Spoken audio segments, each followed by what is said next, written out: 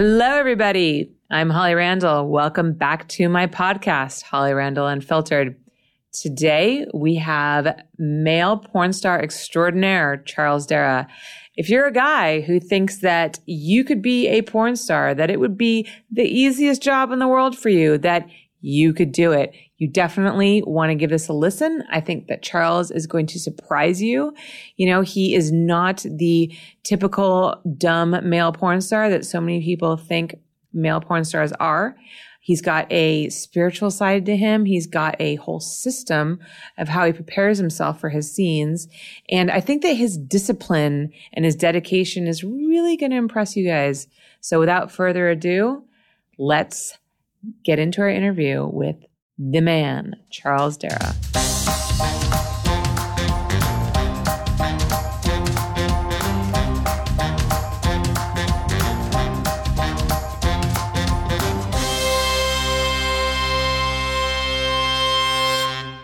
Hello, everybody, and welcome back to my podcast. Today, I am very excited to have one of, actually, you know what?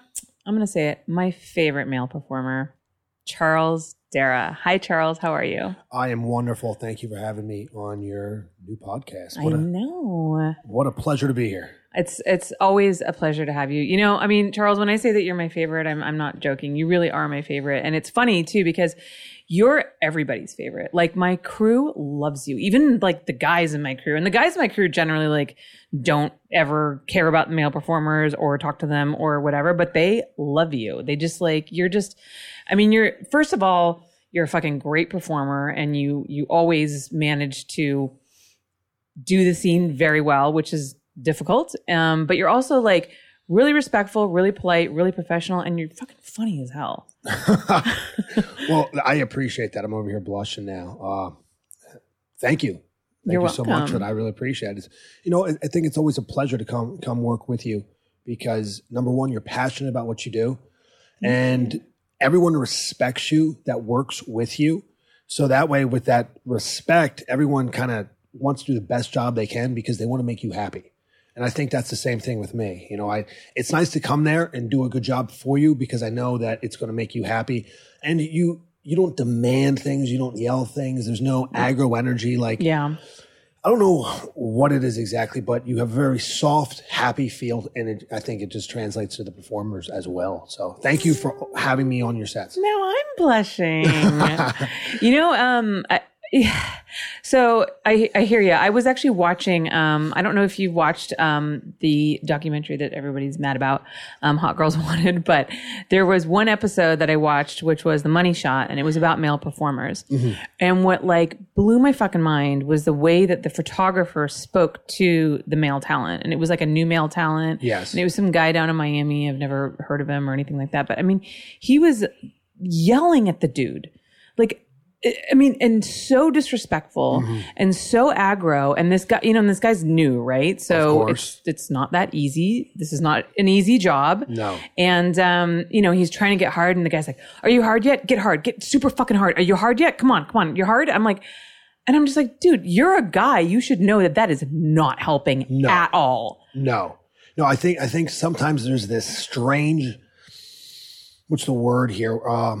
It's almost like there's a hostile energy from either the director or the photographer that's shooting the male talent. Right. Almost like they're jealous that they're not in that position. Yeah. But then they think they're better than that position at the same time. So they kind of look down at the male talent. Yeah. And I remember when I first came to LA, I saw that quite a bit, and a lot of people were rude to me. And I was just like, I'm going to knock this motherfucker out. I don't give a shit. I really don't. Like, there's no reason for me to come here and you to be rude to me and disrespectful.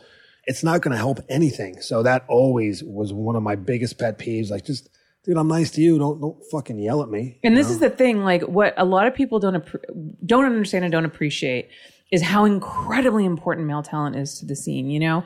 And, you know, everybody's always focused on the girl, and it's the girl that's always selling the scene and blah, blah, blah. And she's the focus and all that kind of stuff. But it's the guy that carries the scene, because if you have a performer who can't perform, you know, if he can't keep his dick hard and he can't fuck the girl well, it's going to show in the scene. So like for me, like the most important tool is no pun intended, is the guy. And I feel that you guys just don't get enough credit for that. Well, yeah, thank you for that.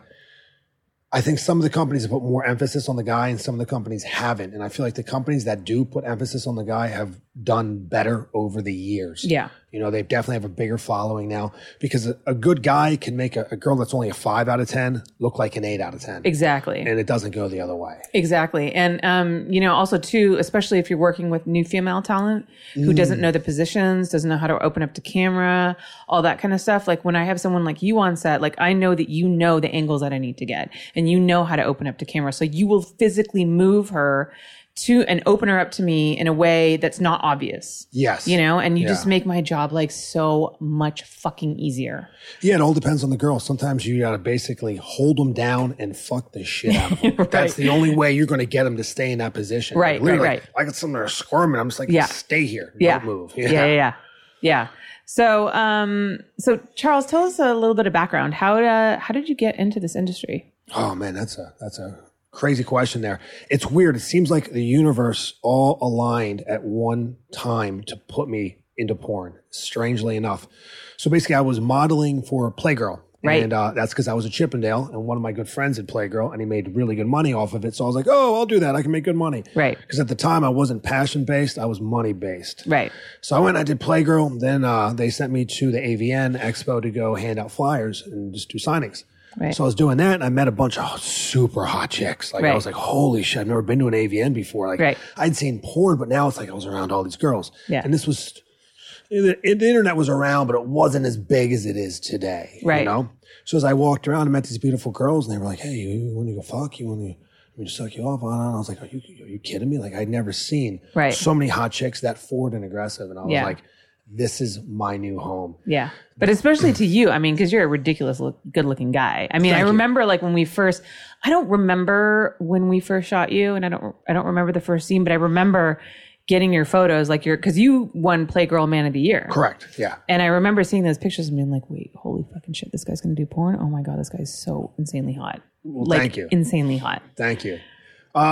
But yeah, so I looked around. I met the first guy. I said, "Who's the male performer around here?" I can't remember who introduced me, but somebody I know introduced me to Tommy Gunn. And at the time, he was male performer of the year. Yeah, Tommy's such a sweet guy. Tommy's a great guy. He's such a nice guy. He was from Philly. I was from Philly. He used to work for the same people I did. So we started talking about it. I was like, "Hey man, tell me a typical day in your life. What kind of money do you make? What do you do? Like, how does this work?" He gave me the whole rundown. Mm-hmm. Next day, I called up Chippendales, quit my job, and shot for K Beach the next day because I had another friend who was in my kickboxing class. Uh-huh. He was a Muay Thai fighter. Right. And he knew Kevin Beach because Kevin Beach was one of his sponsors. Right. So Kevin Beach gave me my first shot, and then that was it after that. How did that scene go? And do you remember who you worked with? Yes, I do. Oh. What was her name? Tiffany. Oh, I feel horrible right now. I can't. It'll come to me later on. Okay. But yeah, so I was for K Beach, and before the scene, I was like, oh man, what am I going to do? Like, I'm pretty sensitive. I got a sensitive wiener, Mm-hmm. So like, I might come early, but I'll stay hard, and I can come again. Right. So we shot the scene, and I came 3 times during the scene, stayed hard, and fucked her all the way through. Wow. And he's like, holy shit, man. You got a job. Yeah. And I was like, yes. Yeah. I mean, because the thing is like for you, I mean, again, like I can't stress how difficult this job is for the guys. And I obviously don't have a penis, so I don't know, like, I can't speak from experience, but I can speak from the experience of having worked with a lot of guys and a lot of new guys and guys who, like, for example, I had a show on Playboy TV called Adult Film School where we shot amateur couples. And this was like real life couples who'd never performed in front of the camera before, and a lot of these guys were like, oh yeah, I can totally like fuck on camera. Yeah. Like I fuck my wife for like 3 hours straight at home, or like, I go to a party and like, we get drunk and like I fuck her in front of all these people. So like, I can totally do it. I'm such a fucking stud. And the minute you put them in front of the camera with like 30 people around, because I mean, to be fair, on porn sets, we normally don't have 30 people, but this was a big production. So there was like 30 people. For sure. And I mean, just like the guys just like could not do it. I mean, and I felt honestly like I was involved in this. It got to the point where I just felt like I was just crushing dreams, you know, like these guys would come in like with these overinflated egos and think that like they were such a stud, and they would come and like would not be able to get hard. And like their girlfriend or their wife would be like looking back at them like, what's wrong with you? Why can't you get thick hard? You didn't do it last night. Blah, blah, blah. You know what I mean? And like the pressure, and then you get into that mind fuck, and then you get like the pressure of, oh my God, I can't perform. And then you get into that whole cycle, you know, and then For sure. forget it. And then it just doesn't happen. And I just saw that happen over and over and over again. And I was like, oh my God, this is awful. Like I left set like feeling like I was destroying relationships. Like it just felt terrible. Yeah. So it's so insanely difficult, you know, and there's so many like guys. I mean, every day I get guys writing to me, I want to be a porn star. What does it take to be a porn star? Give me a shot. And I'm just like, dude, you have no fucking idea. So when you come across somebody who can do it, it's just like, holy shit, you know, like, oh my God, I hit the jackpot. Like, don't you dare go anywhere, because there's very few. I mean, I have a very small pool of guys that I like to work with. Yeah. You know, I'm super picky about the dudes. And like my whole philosophy is, if I wouldn't fuck him, I won't make you fuck him. Well, like good. That's kind of my thing, you know? So like, I'm really picky about the guys. Like they got to be good looking. They got to be good performers. They got to be nice. They got to be clean. They got to be respectful to the girl, you know, all those things. And so, you know, I can imagine that after that first scene, he was probably like, because I mean, you guys are like fucking unicorns, you know? I mean, seriously, like there are not that many of you out there. So when you come across a great male performer, it's just like, you know, I don't even know if I would consider myself a great male performer for the fact that I use my disadvantages to my advantage. Mm-hmm. For instance, for me to perform is really easy. Like I don't get stressed about it. I generally don't have a wood problem unless there's something wrong. And I'm a sexual athlete. So I make sure I have my sleep, my nutrition, my rest, my exercise levels. Everything has to be in check. Like all the supplements that I take. And if something is off, I'll have a hormonal crash and it's going to cause spikes in my body. Mm-hmm. So I've become throughout the years good at regulating my body so I can get the best performance out of it. Do you think that comes from your fighting background? Absolutely. Like I'm all about biohacking my body as well. I want to get the most out of my mind and body every day. I focus on my breathing as well. Like all these things fall into it so I can get the ability to do this, especially as I age. Oh God, can you like teach workshops to like other male performers, please? Can you like teach them what to do? Because like that's amazing. I actually honestly didn't think about that, about how, because you always think about, you know, how like a girl prepares for a scene, you know, especially like she's doing anal, you know, she has to clean out her ass the night before and then like can only eat gummy bears, you know, all through the day. But I don't know, like I guess I always just assumed that like guys showed up to set and like just did it, but you really do have a routine. Yes, there's things I don't put in my diet because I want to keep my testosterone as high as possible. I try to avoid alcohol, any amounts of soy. Before a scene, or we say maybe 2 to 3 hours, I try not to eat anything because your sexual system is the last of important systems your body's going to work on. So it's going to put everything else first. So it's going to shut down your ability to get an erection quickly so it can work on digesting food, for instance. Right. All the blood goes to the stomach, not to your dick. Right. Another big one is caffeine. I'll see guys drinking like a Red Bull or a Monster before they I don't know if I can say that. Yeah, I think it's fine. So they'll be drinking these caffeinated drinks, maybe coffee or something. But caffeine itself is a vasoconstrictor. So you're shutting down the blood flow. So you're not going to be able to get as good pumps into your body, including your wiener. I love how like you're turning this into a science. This is really interesting. I mean, I thought you have to. I thought I never thought that I would learn like this. I'm learning things today. This is great. Yeah, I try to improve my circulation all the time so I get better blood flow, better pumps. And it works for my body overall. Even my muscles, I get bigger muscles. Right. You know, all about that flow and pump of the blood. Wow, that's awesome. Yeah. I love it. I love it. Wim Hof, I've been doing a lot of Wim Hof method. He's a huge inspiration to me. Okay. If you're not familiar with Wim Hof, he holds, I think, I could be wrong here, I think 27 Guinness Book of World Records. Yeah. Wow. He's incredible. They can't freeze him. They put him in ice. He lasts longer in ice than anyone else in the world. He ran one of the deserts, I can't remember which one it was, with drinking no water. I think he ran like 27 miles. Jesus. Yeah, the guy is incredible. They injected him with some type of bacteria to try to kill him. He beat it himself. Jesus! His whole body functions through his mind. He controls all his organs and everything. Wow, that's incredible. It is. And he does it all through cold exposure and breathing. That's incredible. Yeah. Wow. God, that's fascinating. Okay, so after you did your first scene, do you remember who you worked for after that? I do not. They just started rolling after that because I went with Derek over to LA Direct for my first year. Okay. So he probably booked the shit out of you. And porn was a different time. You could work 1 or 2 scenes a day every day. So I was doing like 40 scenes a month, and I did that for about 10 months, and then I just got burnt. Yeah. I dropped after that. That's a lot of fucking. That's a lot of fucking. Yeah, it really is. You don't have any idea how many women you've had sex with, right? No. Like not even the tiniest clue. I mean, the majority is done at work, though. Right. You know what I mean? Right. Like I don't really have much of a personal life, chasing ass life. No. I know, right? Because it's like the last thing you do from when you want to get home from work is like actually fuck, because you just fucked for several hours. Yeah, I probably could though. I would, but the truth is, it wouldn't improve my work performance. Right. It's not going to help me. I shouldn't be busting nuts when I'm at home. I need to save it for the camera. Yeah. You had a long night last night, right? Ooh, what a long night, man. So you haven't slept today? I did about 2 hours in the car. But oh my God. Other than that, I haven't been to bed in a long time. Jesus. Yeah, my brain's a little frazzled. That's why I might be a little worse on my memory. So what did you shoot yesterday? Working for Axel Braun for the new Justice League Triple X. Oh, wow. So a bunch of superheroes get together and go over real life problems. And it's pretty funny and a lot of fucking. Yeah. Who are you playing? I play Batman. I'm always Batman for his movies. That's my character. Oh my God. The Dark Knight. So do you have like your own costume, or does he have one for you? Or no, he has the costumes and they get better and better. Like if you put my costume next to like the Hollywood one, same costume. Wow. If not better. They keep changing it, and like all the time, like the mask, the cowl is getting better every time. And it's really cool. The cape just got better. Yeah. Always impressive. Yeah. He seems to put a lot of like effort into, and he's really into like the whole superhero thing, right? Yes, he is. And yeah. So he's like extremely creative. And what I love is very passionate about it. And he's there for every step of the process. Like from my hair to my shoes to my hands. Like, and he'll come and he'll check and make sure like he really hands on everything. Right. Yeah. See, I've been asked to shoot some like superhero stuff, and I'm like, fuck no, dude. Because I just don't give a shit.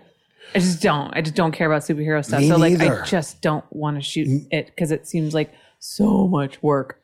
For sure. The costumes are like one of the biggest obstacles to overcome every time. Oh, yeah. I mean, to fuck with that on is even crazier. I know, because for the whole cosplay thing, you can't really like get out of your costume. You have to stay in it otherwise you can't sell the fact that you're that character. Yes. Yeah. I did a movie for Digital Playground called Quest, and it was like, a Dungeons and Dragons kind of thing. And we had to put them in these medieval costumes, and they had to fuck with them on, and it was just like, oh my God, it was just, and I think it's so much more difficult. And it kind of takes away from the organicness of the sex as well. Yeah. Because now I'm fucking like as Wolverine with these giant claws on my hands, and I can't touch my dick, and I can't, you know what I mean? Like I can't touch the girl. I got crazy Batman gloves on. And it takes away from a lot of things. Yeah. But then, like, it's something different and something creative, and all the geeks are gonna fucking love it. Yes, there's a market for that, and they're not watching it for the high end sex. They're more watching it to see Batman fuck Wonder Woman. That's what they want to see. Right. Not that the sex scene is bad. Yeah. It's just it's not as sensual as it could be if you weren't in costume. Right. Do you have a particularly favorite kind of scene to shoot? Like, do you prefer to shoot like gonzo scenes over like features? Ones where I wear my mustache and I get to be creepy as fuck.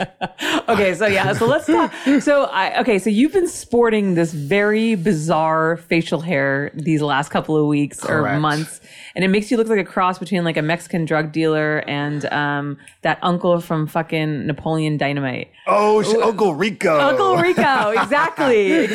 That's awesome. Yeah, and then you walked in and it was all shaved, and I was kind of sad because I wanted to make fun of you about it because I think it's ridiculous. It's your typical 1970s porn stash. Oh my God, so 1970s. Why did you why? A couple reasons. Okay. Number one, I like it. Yeah. It's me. It's who I really am. So that's the biggest thing for me. I get to be who I want to be. Okay. Number two, it casts me into the pervert, the creepy roles. Dude, you totally look so creepy with that pervert. I love playing those roles and just being that, weirdo. It's so much fun. So I have to say, some of the things that you say during scenes, are just the stuff that comes out of your mouth, man, it just fucking kills it. I remember, we were shooting a scene with you and Abby. Oh, God damn it. What's her last name? The busty blonde girl. Abby Brooks? Yeah, Abby Brooks. And you're fucking her. And she's like, I'm going to come. And I don't know. You just lean back and you go ahead, treat yourself. And I just me and the other camera guy just looked at each other and I had to cut because I was laughing so fucking hard. The camera was shaking. I was like, okay, I stop. And I just died. It was just so fucking funny. Yeah. I like to keep it fun, It keeps it more exciting for me. Otherwise, I don't know. It's fun. Yeah. So we started, I remember we shot you first for SuzNet, for my mom's website. And you were quickly a favorite. Awesome.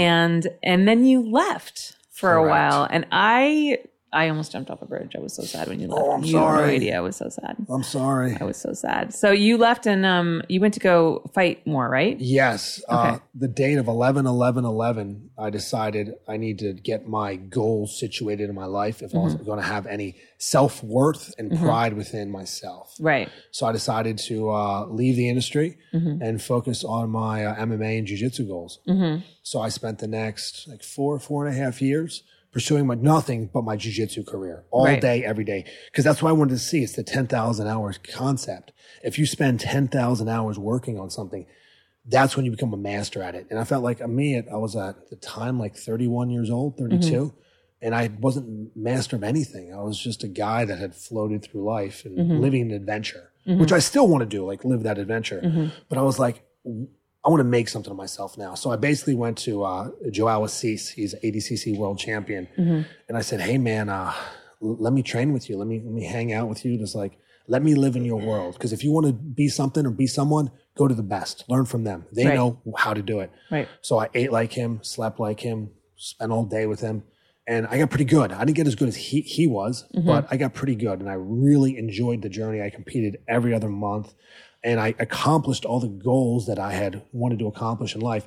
And I felt this new sense of pride. And I've learned so much through my jiu-jitsu for sure. It just carries over to every aspect of your life. I became much more disciplined. I understood the 10,000 hour theory to a whole nother level.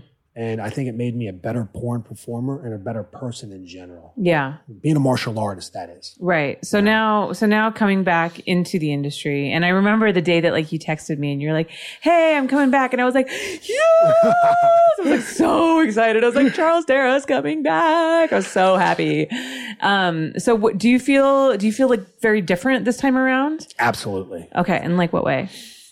During my time away where I just did nothing but jiu-jitsu, I spent a lot of time working with my best friend who's a motivational speaker. Okay. And he's more than a motivational speaker. He's more than a life coach. He's someone that is just really inspiring and gives a shit. And he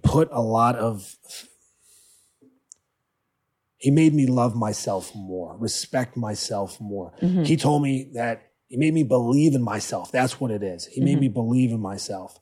And once I started to believe in myself, I realized anything I could accomplish. And I feel like ever since then, I've only focused on things in life that I'm passionate about and I love doing. If I don't love it, I'm not passionate about it, no matter what amount of money comes through, I don't care. Yeah. I just want to do things that make me happy. Right. And at the end of the day, I'm so much more successful because I've just focused on doing what I love. Right. And I've taken that attitude toward porn now. Because, after a while, I think I did get a little jaded. I was a little angry. Oh, totally. I hear you. I'm kind of at that point right now where I'm just feeling so burnt out. Yes. Yeah. So the break was incredible, but it wasn't just a break where I sat on my ass. It was a break where I basically did a spiritual cleansing of myself. Right. Where I learned more about who I was to be confident in myself so I could go back to work and bring a positive energy. Right. And I feel like now that I'm back at work, my goal is to kind of spread that positive energy and let everybody know, hey, man, we got it good. Be happy. Really enjoy yourself. Right. And I'm proud of what I do and I have passion for what I do. And every scene I do, I want to give the best performance that I possibly can.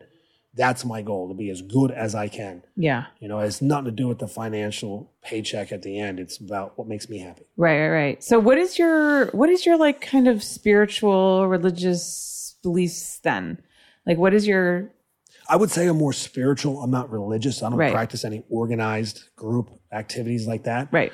But just more spiritual. And I think it all comes from within. You know, I just learned that you create your own universe. Yeah. Your thoughts. Absolutely. You know, everything that you think about comes to fruition. Yeah. So think about good things. Yeah. No one's NLP, neuro-linguistic programming. What you say becomes real. So if you constantly go, I'm short, I feel like shit, I'm fat, I'm tired, I'm old, I'm sick, you will stay that way. Right. But if you say, how you doing today? Living the dream. I feel great. Yeah. You know, like keep saying that and it'll manifest itself. Absolutely. Yeah. I think that's so true. You know, really what you put out into the universe is absolutely what you get back. And I mean, even if you just want to look at it in the most basic form, you know, and if we're not going to talk about, you know, like quantum physics or spirituality, like people just generally are attracted to people with a positive attitude. Yes. You know, when you have a good energy, then people want to work with you. So more people are willing to hire you. You're going to attract better people into your life.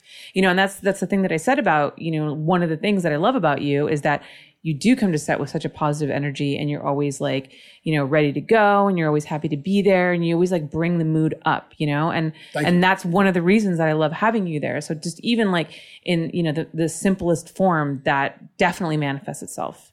And I'll tell you, I had to learn this. For years, I've been training it because I come from East Coast, Philly, the hard people. You know, it's not cool to be happy. You know, it never is. And as I grew older, I started to realize, like, no, that's the wrong mentality. Like, right. I want to be happy. I'm proud to be happy. Yeah. Like, that's what we need to focus on. Just our pure happiness, and the world will be a better place. Yeah.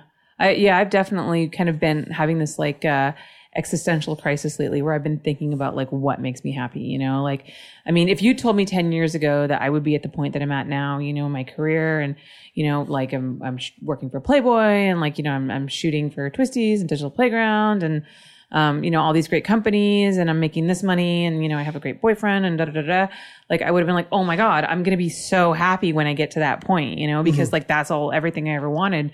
And it's like, now that I'm there, I'm like, I'm not that happy. So I'm like, okay, I need to step back and look at like what really makes me happy, you know, because I think also too, the ironic thing is that I'm such a perfectionist and I'm so ambitious that nothing's ever good enough for me. Right. Of course. So like, I always want to do better. I always want to push myself, which makes me great at my job.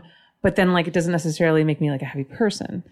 So I don't think that point ever comes where you sit there and you go, oh, and this is happiness. Yeah. You know, it's now, it's everything in the moment. Because life's a journey, not a destination. Exactly. Yeah. And it's like, and it's true. You really need to step back.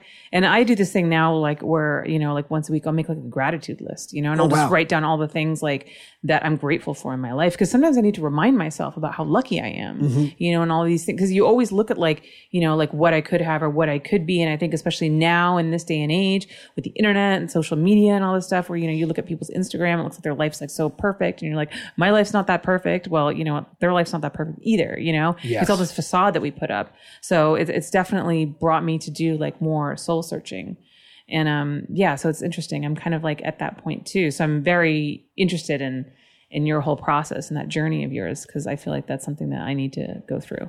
I almost became like a jiu-jitsu monk where all I did was train, eat, and sleep. I only went to the gym, went home. I rode a bicycle. I didn't drive my car. Like every day I would go to the food store and I would shop in the manager special section with my grocery bags on my back. And I'd fill up and I could only spend $200 a month on food. So I had to really stretch that dollar. Right. And I'm trying to put in the best fuel for my body that I possibly can for that price. So what happens? You just start, I think there's almost this amazing release from being broke. Yeah. There's something beautiful about being broke. When you've got nothing to lose. When you have nothing to lose, it's freedom.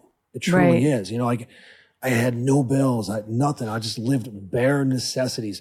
And the crazy thing is the universe provided me everything I needed. Right. Because whenever I needed clothes, sure enough, I had a friend who was like, hey man, he just became super wealthy. He's like, here's my clothes. All the right people in the universe. If I needed anything, people would just basically hook me up with it. And I wasn't being a mooch. I wasn't asking for these things.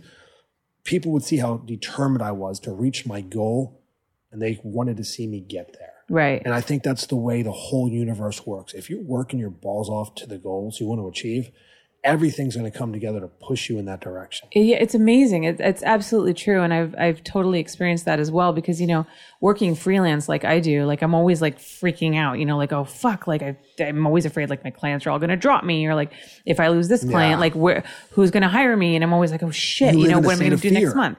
Exactly. And then something always comes through. Like I've been doing this for 18 years. I have never not been okay. I have never not gotten the next job. I have never not been able to pay my bills. Never. I've come really fucking close, you know, to not being able to do it. But like the last minute, everything comes through. And it's like, how many times is that going to happen to me until I finally start to have faith in the process? That shows you're on the right path. If it was that much of an uphill battle to get upstream, maybe it's not the right path for you. Right. You know, like that says a lot. I'm not saying your path's going to be easy, but if you're constantly in turmoil, you're probably going the wrong way. Yeah, that's a good point. I never thought about it that way. Yeah. I love that. Okay, so back to porn. You probably get a lot of guys reaching out to you, asking you about being a porn star. What do you tell them? I don't say anything because I get so many of them. I just kind of let it go. Okay, you know so what I mean? say if you were to respond, hypothetically. Well, I wouldn't respond. So don't hit me up trying to get in the porn business. It's kind of like if I had a roofing company and you wanted to be a roofer, I'm not going to get you in. You know, it's like, this is what I do. But I totally hear you. People ask me too. They're like, how can I like get into the industry? I want to like be a photographer. I'm like, fuck off. Fuck off. What the fuck am I going to help you? I don't know you. Exactly. If it was someone that I knew, like I'm not going to vouch for somebody I don't know, especially in a job like this where, you know, if somebody screws up on set, it's going to cost thousands of dollars to many people. Yeah. And that's not cool. I don't want to be the guy that sent that guy over. You know? So, I really have to know you. We have to be a really good friend. And then I would do it for sure. But what advice would I give? Make sure you know what the fuck you're doing. Make sure you know what you're getting yourself into. Because if you shoot one scene, you better shoot a million. So make sure before you get into it, you know you're a good performer. Because once it's out there forever. There's no taking it back. Yeah. What was my next question? Oh yeah. So what are some of your favorite girls to work with? Man, that's hard, right? No, it's easy because I keep a running tab. It's like I feel like all the girls are in this like competition and they don't even know they're in the competition. And it's like, who's going to be my top three list of all time? But I've got a couple. And it's any ladies that aren't on this list.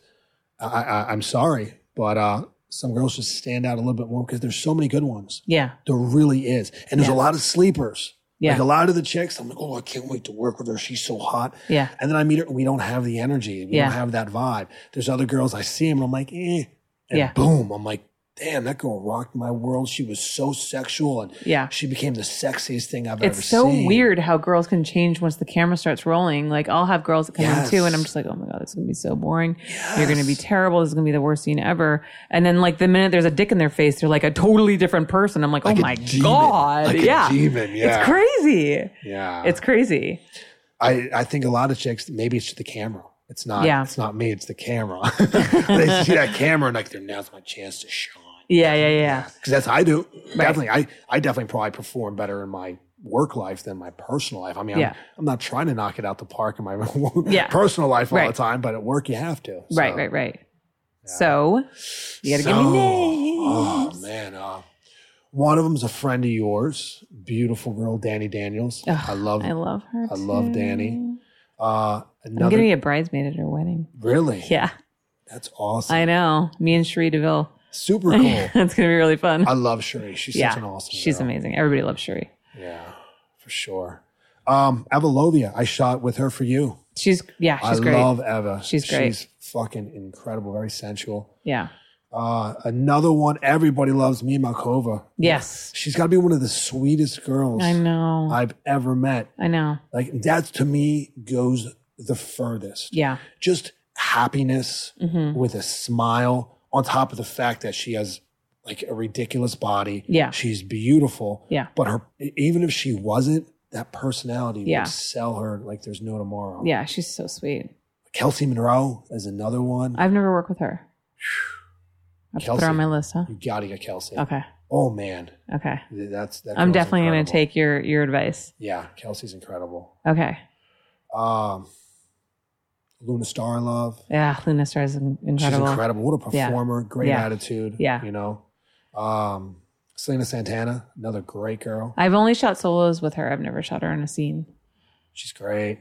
She's super cute. But yeah, I mean, there's so many. I could just go on and on. I have the same problem. People ask me that too. Who are some of your favorite girls? I'm like, oh God, there's so many. And then I'll give them like a list, and then like I'll realize later that I left out like a bunch of girls that I wanted to put in there. And I'm like, oh shit, I forgot this person. This person. All the girls that I left out, I apologize. I mean, there's so many of you great girls out there.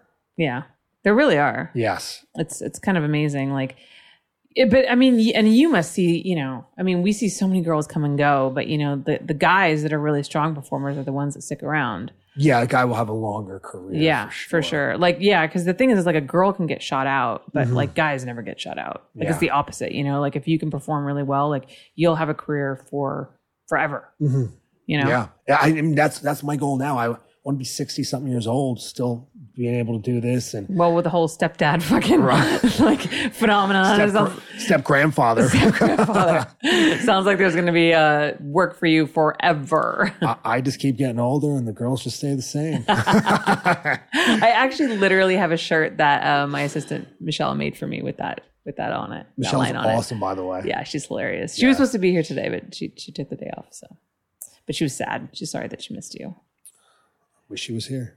You know, it's so funny. I remember when we had you come for DP Star. Yes. Oh my God. That was so much fun. Oh, you saved the day, man. Thank you. That was and that was a tough performance because, you know, we had another guy come in who didn't do so well. And, you know, to be fair, like we threw him into a very difficult situation. And I really felt for him. You know, it was very hard. I mean, because it was like what, like a 6-minute, like, scene, like every girl had like 6 minutes. So 6 minutes, and like a minute and a half of that was dialogue. Yeah. So during the dialogue, playing a waiter, the male talent has to get his dick hard. Yeah. So then when it comes out of his pants, he's already hard. Yeah. And then the girl can go to work. And then he's got to fuck her for like 6 minutes and then stop. And then stop. And then we got to bring the next girl in. Bring the next girl in, wait for 2 minutes. And then wait for 2 minutes. And we were on like a really tight schedule, you know, and then we had so much fun. So many people in the room because, you know, we had the executives from Digital Playground there, and then we had the judges, you know, who had to watch and make notes. And then we just had like fucking Kieran back there, like fucking around and like throwing carrots and shit. It was just like,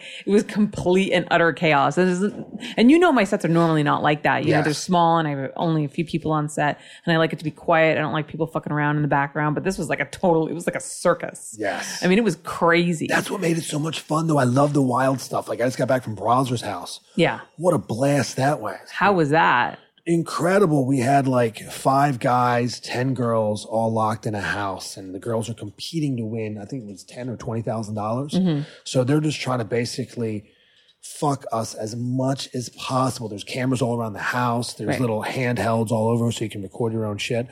So we were just like nonstop enjoying the ladies. Like, oh, what 5 days that was. Oh my God, I bet. Has that been released yet? I don't think so, no. Okay. No. Okay, so people are going to have to look for that coming on Browsers.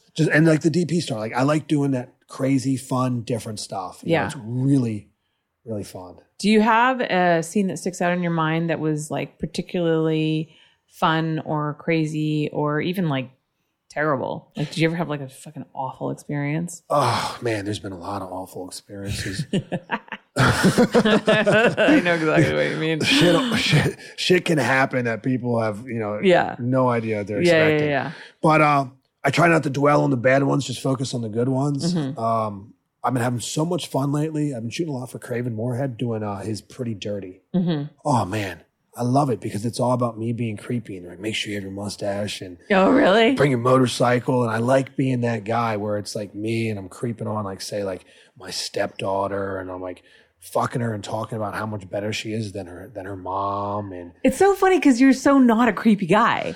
Yeah, but I like to play one. You know what I mean? Because like I always get booked on like the pretty boy stuff, but it's not who I am. Like I'm a dirty biker fighter. Like all I like to do is fight and fuck. That's it. Like it's who I am. So for me to get to play that role, that's fun. Yeah. What was your growing up like for you in Philly? So I'm from like a little outside of Philadelphia, not in. And I spent a lot of time alone outside, just in the woods. I grew up straight edge, so no sex, drugs, alcohol. I wasn't into drugs, nothing, like no drinking. I didn't drink until I was like 27. Wow. Yeah. That's why you look so fucking good. Oh, about that. But yeah, I didn't get into drinking. As far as sex goes, I didn't have sex until I was like 18 years old. Wow. And then I did, and I was like, what have I done? Like, I'm going to get AIDS. I'm going to get a girl pregnant. She's going to ruin my life. I can't believe I did this. And it was weird. I had no drive sexually until I was maybe 20 years old. Interesting. I wasn't into girls at all. Like, I was leaving for the Marine Corps when I was 18. Mm-hmm. So I went and had this girl meet me out on the 18th hole of a golf course in where I grew up at. So I could just get it out of the way. So that way I didn't go to boot camp a virgin. I was afraid of that. So oh my God. So you purposely went and lost your virginity just before you went to the Marines so you wouldn't like be made fun of. Not even just made fun of, but I was like, I can't go there a virgin. What if I die or something? You know what I mean? Who knows?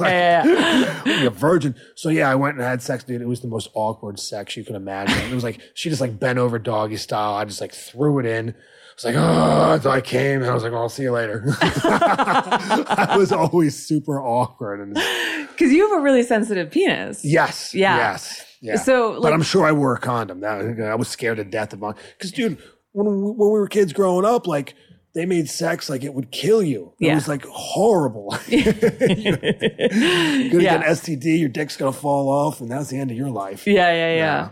You know, it's funny because so for those of you who don't know, but we used to have this assistant on set. And I know where this is going. and you know, he worked for us for a long time, and he was a good friend of my family. And whenever we would film Charles would sometimes like go and like look at him while he was fucking the girl, and it would make him insanely uncomfortable. And he would say to me, he's like, why does Charles look at me while he's fucking that girl? Like, is he kind of gay? Like, I don't understand. Like, why is he staring at me? It's like really weird. And so finally one day I asked you, and you do it because it helps you stop coming. Yes. So it was literally the opposite of what he thought it was. That's probably why I say funny shit during the scene, because I'm trying to keep my mind elsewhere. If I focus on how good it is and how much I'm enjoying it, I'm going to bust my nut in seconds. So I'm trying to keep my mind somewhere else a lot of the times. Right. Yeah, when I look off at somebody else, and I think it's fun to make it that kind of awkward. Like, is he gay? Like, you know, I think it's what makes Daniel Tosh so funny. Yeah. Because you're like, is he gay or straight? And he never like lets you know. It's like this ambiguousness. Yeah. And it makes this for this awkward humor. Yeah. And that's my kind of humor. Like, that pervert creepy shit. I think it's just fucking hilarious. Yeah. But I think you have to be pretty secure in your masculinity to even be able to make those jokes. Cause guys are like so afraid of like somebody thinking that they might be gay. You know what I mean? Yeah. I mean, I don't give a shit if people think I'm gay or not, because like, obviously, if I was gay, I'd be doing it and getting paid for it. Like a lot more, a lot more. Yeah, guys in gay porn make way more money. So yeah, that's not something I'm concerned about at all. No, I'm pretty sure that everybody who knows you has seen your scenes knows that you're definitely not gay. and if I was, what's the difference? Yeah, you know what I mean? Like, but because I'm a straight dude, I think it's fun to fuck with other straight dudes. But that means I like you. Yeah. Like, if I didn't like Chris, I wouldn't fuck with him like that. I do it because I like him and it's fun. It makes me laugh. Yeah. I had a male performer put me on his no list. Really? A male performer on his no list. What? Just because you make him feel uncomfortable? Yes. Interesting. Yes. Yeah, I know that like some guys have, I know that like, so when you're booking like two guys together, you got to kind of make sure that they vibe with each other. Yes. Because one can definitely throw the other one off, you know? And so I could see how that would happen. I said, this guy said, hey man, why are you looking at my dick? That was enough. That was enough to put me on the nose. Like, you know what? Everything happens for a reason. Right. Obviously he and I are not on the same radio frequency together. Right. So it's not going to be good if we have to work together as this. So that it's better. Separation is there. Cool. I didn't have a problem. I thought he was a cool guy. That's why I fucked with him. But apparently couldn't handle it.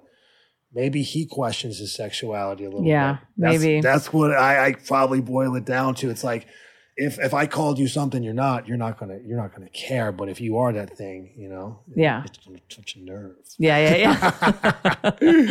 So how often do you work every week? Well, I usually do it based on the month. So It varies, you know how it is. Yeah. But on average, if I would give a big average, I'd probably work 12 to 20 days a month. Wow. That is a big gap between the two. That's like, 20 is almost double 12. Yeah.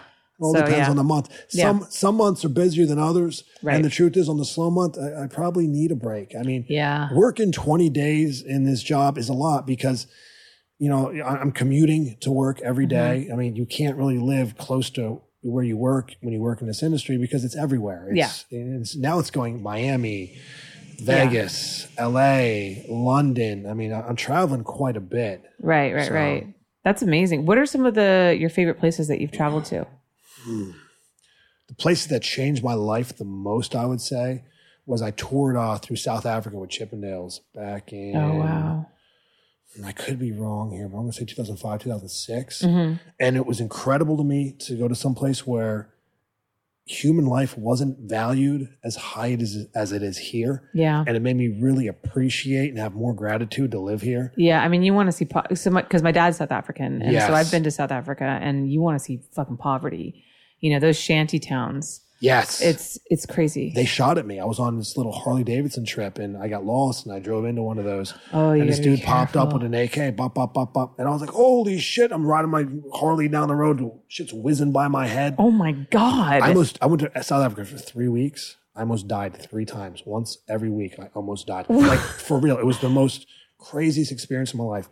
I went to the Cape of Good Hope on a Harley Davidson trip as well. So we got to the top of the mountain, or the Cape of Good Hope, top of that, and everyone sits down right there on the ledge. You've been there, correct? No, I don't think so. No? So it's kind of like there's this oval ledge, and everything is looking off right into the ocean.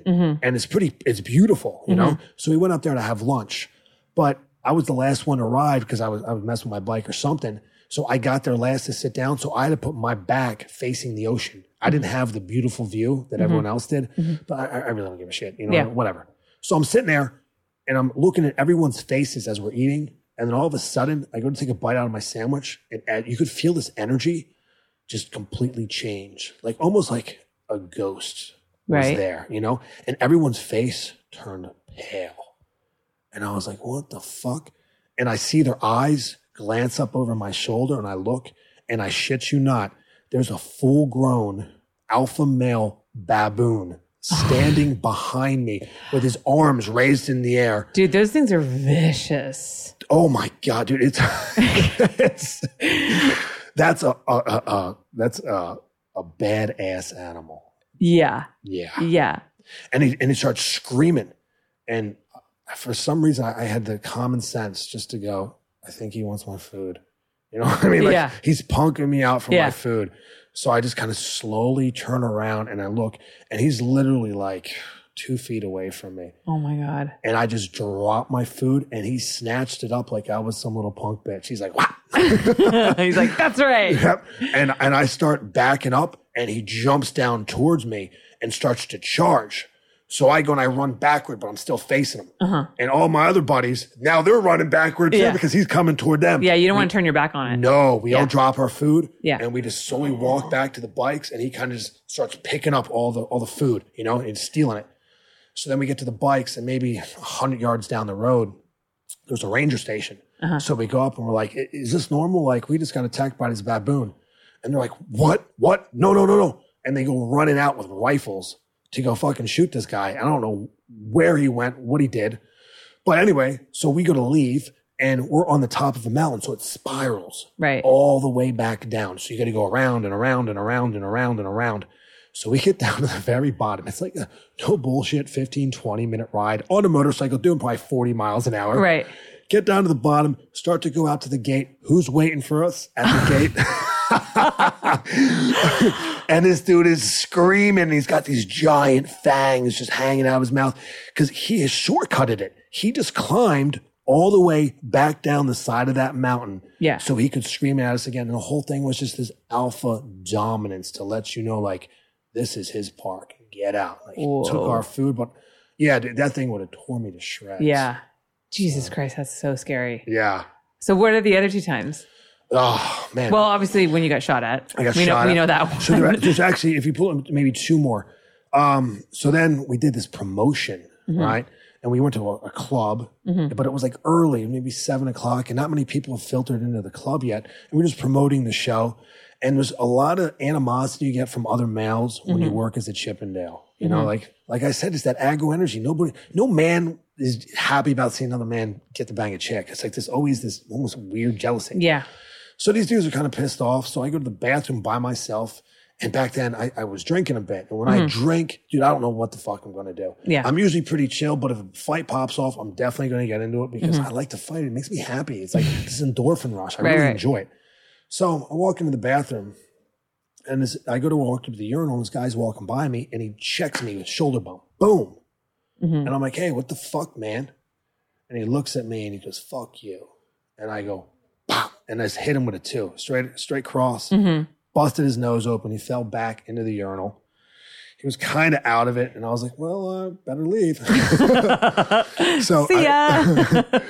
So I went back to the show and we were just doing our little promotion thing and another 10 minutes. And all of a sudden we had another reason I knew that South Africa was a dangerous place is they gave us bodyguards. Yeah. But they weren't regular bodyguards like, the ones you see here and there. These were like badass military black ops type dudes. Yeah. They come up to us to go, we got to go. And they were like versed in like tactical driving. We had bulletproof windows. They grabbed us up, threw us in the cars, like doing burnouts, taking off. And I'm like, oh, fuck, please don't be about me. Please don't be about me. Please don't be about me. I spent many times in my life thinking that. So we take off. We're heading down the road. And they turn around, they look at me and go, man, that guy that you fucked up, he's somebody important. And now we got some serious problems. Oh, my God. And I was like, holy shit.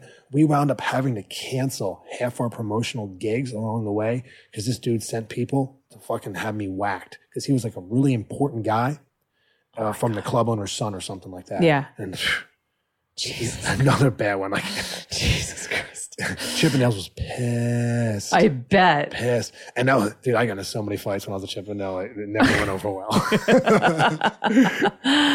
That's how I know I wasn't in the right place in the universe. Yeah. Had I been in the right place, I had so many amazing fight opportunities I squandered because I wasn't sure if I was an entertainer or a fighter or where I should be and trying to find myself. Right.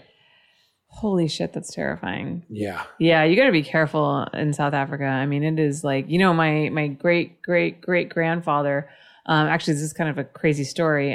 He was a photographer. Yeah, that's cool.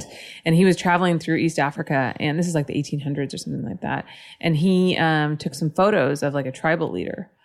And I guess he was very happy with, and he had like a dark room, like in his like traveling fucking van or whatever the hell it was. He developed these prints and he went and he showed him. And, this is what, like 1930, 40? No, this is like the 1800s, I think. Oh, 1800s. Or yeah, it was maybe early 1900s. Okay. When was photography invented? You would think I would know this, right? But it was a long time. I'm pretty sure this is my grandmother's grandfather. Oh, so we're talking generations. Yeah. Because she told me the story, and they believe, if you take your photo, that you kind of steal their soul. Oh wow! And so they came after him and they found him.